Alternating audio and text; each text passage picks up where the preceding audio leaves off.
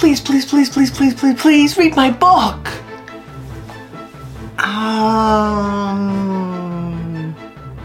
Please, please, please, please, please read my book. I'm begging you. I just want some feedback. I just want some feedback. That's all I want. Just give me some feedback.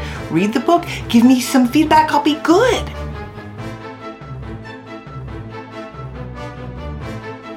Heard that before? I think a lot of us have. What do you say to a writing friend who wants you to read their book and give you feedback?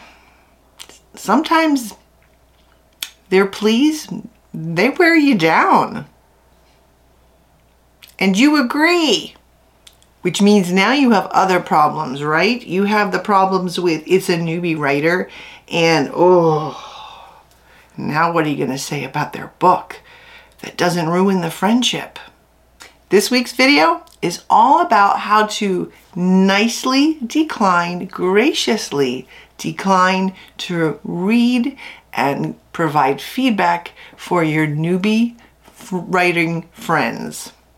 And if you're a newbie writer yourself, a beginner writer, you probably want to watch this too, because you'll learn why your writing friend doesn't want to read it. If they do, great. And I have another video coming next week on how writers tell their beginning writer friends or deliver the bad news, but that's next week. This week it's about writers who have to find a gracious way to just say no. Hi, I'm Autumn Bardot. Welcome back to my channel.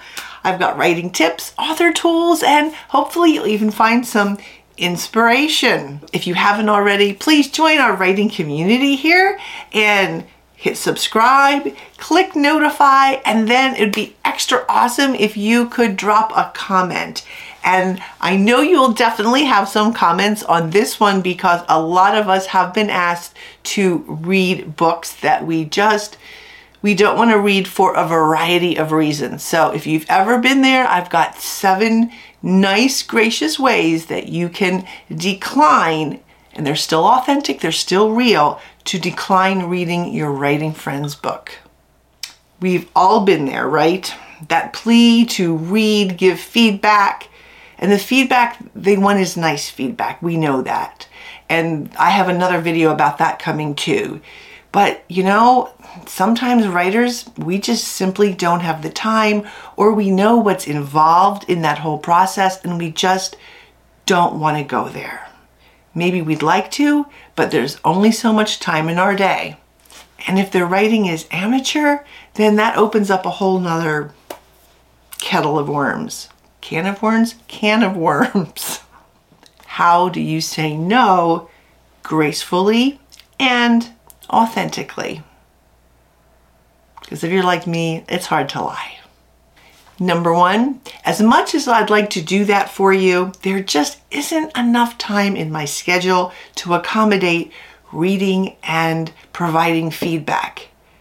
Now, this is great, but there's a caveat to this.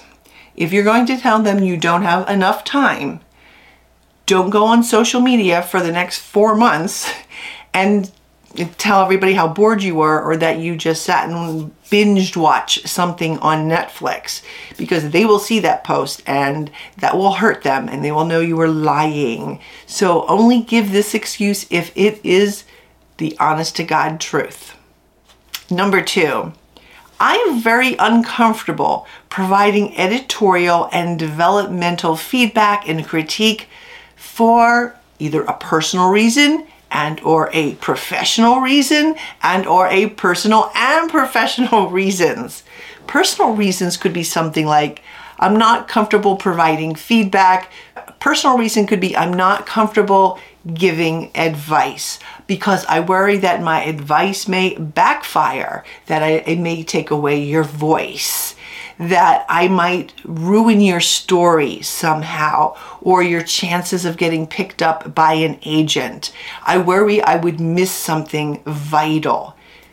Those are all totally valid reasons and something we actually think about too. On a professional level, you could say simply that I no longer offer free critiques because of time constraints. For many professional writers, big time authors or authors putting a lot of books out there simply isn't enough time in the day to do that. And if they do have time, they want to get paid for their services because they're professionals. So their feedback, their critique, it's going to be worth money.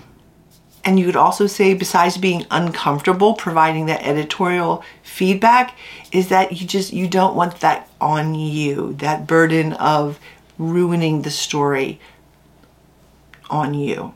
Number 3, you could say, I don't know enough about that genre to be helpful. I don't think I could critique a mystery or fantasy because I simply don't know enough about that genre.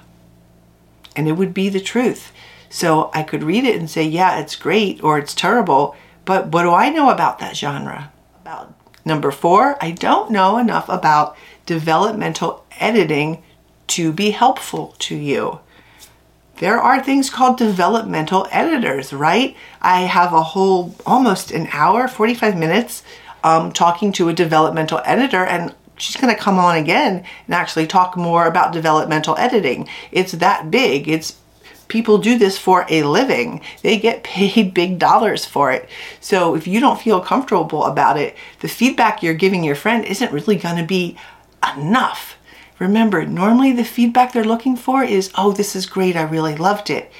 But if you are an author and you sell a lot of books and you're a professional author, or you're just, you've taken your writing to the next level, you know that if it's a book that's lacking, you're going to feel compelled because you want to help that person. And just to say, oh yeah, that's great, you're going to feel like, oh, I didn't do that person a justice. I didn't do them justice. I didn't do their story justice. And that's why a lot of times that writers have to, graciously find ways to say, no, I can't read your book. And once again, the whole developmental aspect thing is big and burdensome and cumbersome and a job in itself. Number 5 is I am not a fan of that genre. I'm not a fan of that subject. I'm not a fan of that time period. I'm not a fan of that culture, subject matter, whatever it may be. So my opinion would be biased. There are certain books I just can't read because of the subject matter. It makes me cringe. I just don't like it. And so the book could be the greatest book in the world, and it could make all the money in the world, but the subject matter to me, I don't like it. So therefore, I'm going to give a biased opinion. So if that's the case with your friend's book, there is a great, gracious way of getting out of reading and critiquing that. Number 6, our writing styles or our voice are so vastly different that it would be impossible for me to give valid feedback, to give good feedback. Once again, we all have our own styles, our own voice. And if you think about the Look Inside feature, right, on Amazon, a lot of times that even determines what we like to read, the voice, the style that we like. Oftentimes I will open up a book and I'll look into that Look Inside feature and I'm like, oh, I don't like this author's voice, so I'm not going to buy it. I don't want to read any more of it. So once again, how can you really provide good feedback if the style is something that you just don't like, right? You don't get. They're vastly different. Maybe they're long and flowy, with a lot of long fancy words. Maybe yours is short and faster paced. And so it's harder to give valid feedback on something where your voices are extremely different. Think of it as going with a friend where you shopping with a friend, right? Ladies, I'll do this for the ladies. You're shopping with your friend and your style is classic and classic monotone, and your friend has boho style. Anything they pick out, any boho outfit they pick out, you're going to go, I don't like that. doesn't mean it's a bad outfit. It just means you're not able to judge it accurately because you don't like the style. And the same for them. They're going to look at your classic style of monochromatic colors and go, boring, I don't like that. So that is also a gracious and valid reason why you cannot read and give feedback on your writing friend's novel. Number 7, and the last one, and this is for first-time writers. You can tell them, if they're a beginner writer, if this is their first novel, that there is such a big learning curve for a newbie that it's best if you go to someone who is a developmental editor and specializes in that. It's their job after all, so they will provide the best feedback for them, something that you can't do because of the time. Those are my 7 reasons. I hope I gave you some ideas or different ways of saying those. Next week's video is going to be all about when you couldn't say no and you ended up reading your beginner or new writer friend's book, and now you have to give feedback, and what are you going to say, and ways to soften the blow, So that's going to be a longer video, and I will post that next week. Also, I want to give a quick plug for my master's class, which is coming soon. It is on the power of archetypes and how to craft a more masterful sentence.